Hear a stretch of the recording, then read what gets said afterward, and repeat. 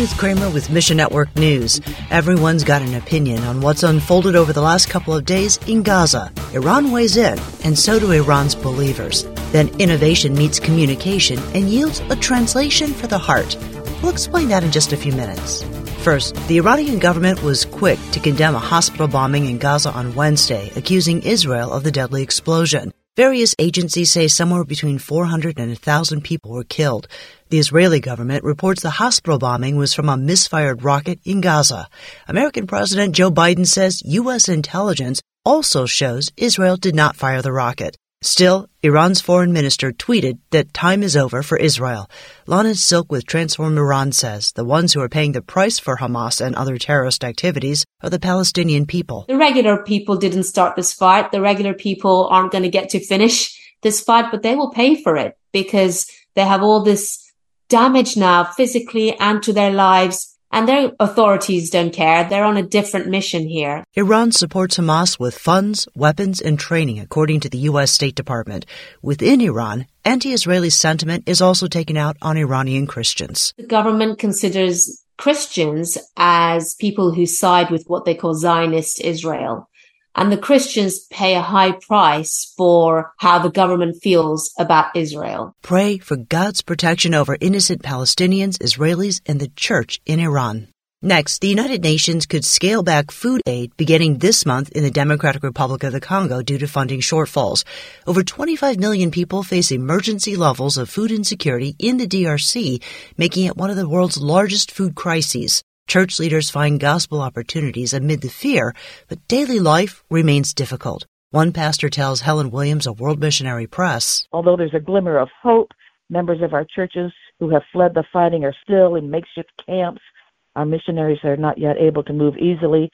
Please join us in prayer for the return of a lasting peace. Last year, the DRC's Nationwide Evangelical Alliance asked WMP to send them material for outreach. They have 53 different communities of denominations and 5 million plus believers in their groups, and they're going into the streets.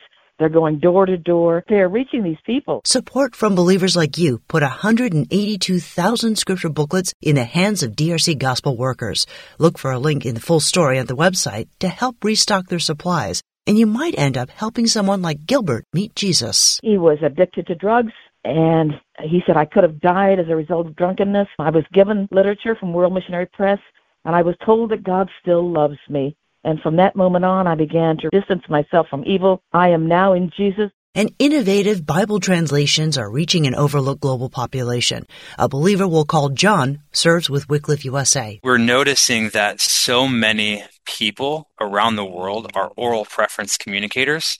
They prefer to communicate through speaking rather than reading and writing. In recent years, this observation gave rise to oral Bible translation. Today, the technique is bearing spiritual fruit worldwide. Personally, I've been involved in projects in Mexico, Russia, a couple places in Africa, Indonesia, and the Middle East. In every location, God is using people who would at one point be counted out because they don't know how to read and write. I get to see these people come to know Jesus and come to understand him clearly in a way that is most natural for them. They don't have to learn to read and write in order to interact with the God who knows them. In some places, dusty Bibles gain new life when believers learn about orality. Literacy efforts haven't been successful, so they are taking those written translations and reading them aloud and distributing those audio recordings. They're also starting oral Bible translation projects.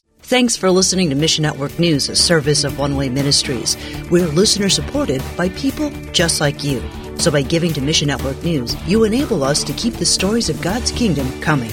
And together, the Great Commission happens. Look for links at missionnews.org. That's missionnews.org. I'm Ruth Kramer.